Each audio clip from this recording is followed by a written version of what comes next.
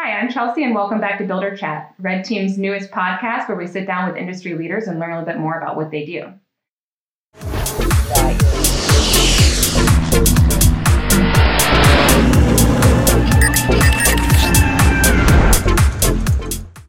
Russ, do you want to go ahead and introduce yourself? Yeah, thanks for having me. My name is Russ Kamak with RB Marks Construction. I went to University of Florida School of Building Construction, graduated in '96. Got into the specialty trades business at that point in time, worked for a company for about 9 years, and then we started RB Marks Construction in 2005. So we're a medium-sized general contractor in the Central Florida area. I'm currently Chief Financial Officer of RB Marks Construction, and looking forward to a good talk.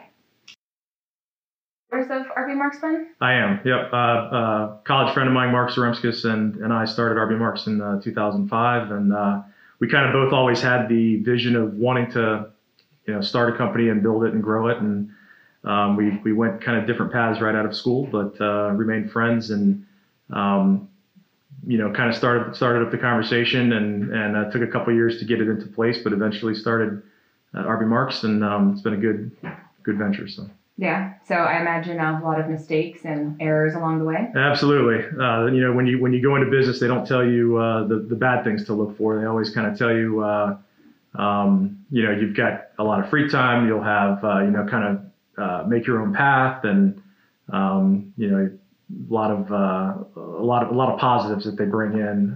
But a lot of things that they don't tell you are the hard lessons you learn along the way. So.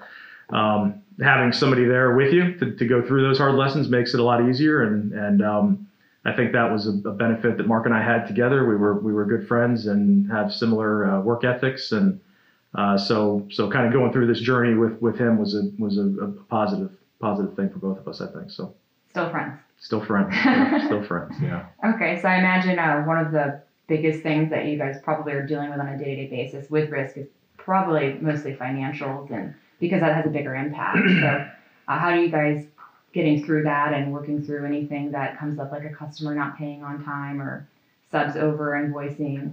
Yeah, so the thing that we really love about Red Team, the system we're using right now, is that before we had a system like this, it took a lot of time and effort to make sure that a sub wasn't double billing, or make sure that you weren't overpaying a sub or paying them more than what their agreed contract amount was. With Red Team, everything goes in from the very beginning, at the start of the estimate. Even you can start putting in those dollars to make sure that you're not overpaying them. But it really gives you a good safety net, so that your accounting department knows that they're paying exactly what your management, by your project managers. You're sure that the materials and the deliverables that vendor's offering or providing have been. So there's a series of approvals workflow that you go through to make sure that everybody in our company that's a decision maker that is verifying and confirming that these invoices are accurate. So that to us is paramount. Once it's approved, it goes right into QuickBooks for us, so we know exactly what was approved in Red Team is exactly what's being paid in QuickBooks. As soon as that bill's paid, it goes back into Red Team and basically closes out that invoice, so it never gets dealt with again. So it's got a lot of great safety nets that for us helps you sleep better at night, knowing that you're not double paying or overpaying vendors. So.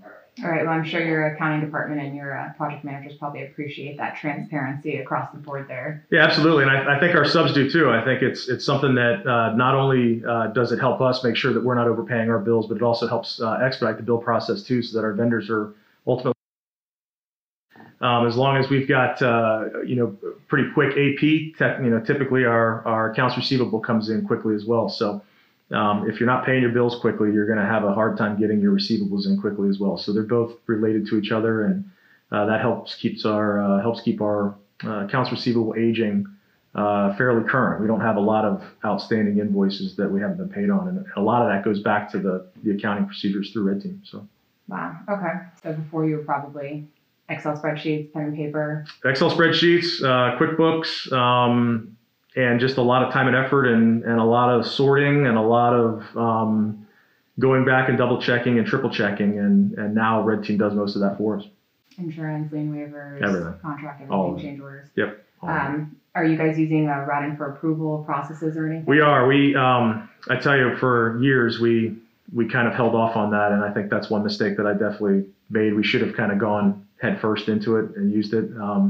We did the old, paper route and manual sign off for probably 3 years. In the last 8 months, we've started using the vendor sign off in Red Team, the approval process electronically, and it's just reduced the amount of paper we use. It's sped the process up. If we get guys that are approving invoices, on the weekends, just they wake up and start doing a little work from home, and next thing you know, they're approving invoices there. So it's really helped us get that approval process done quicker.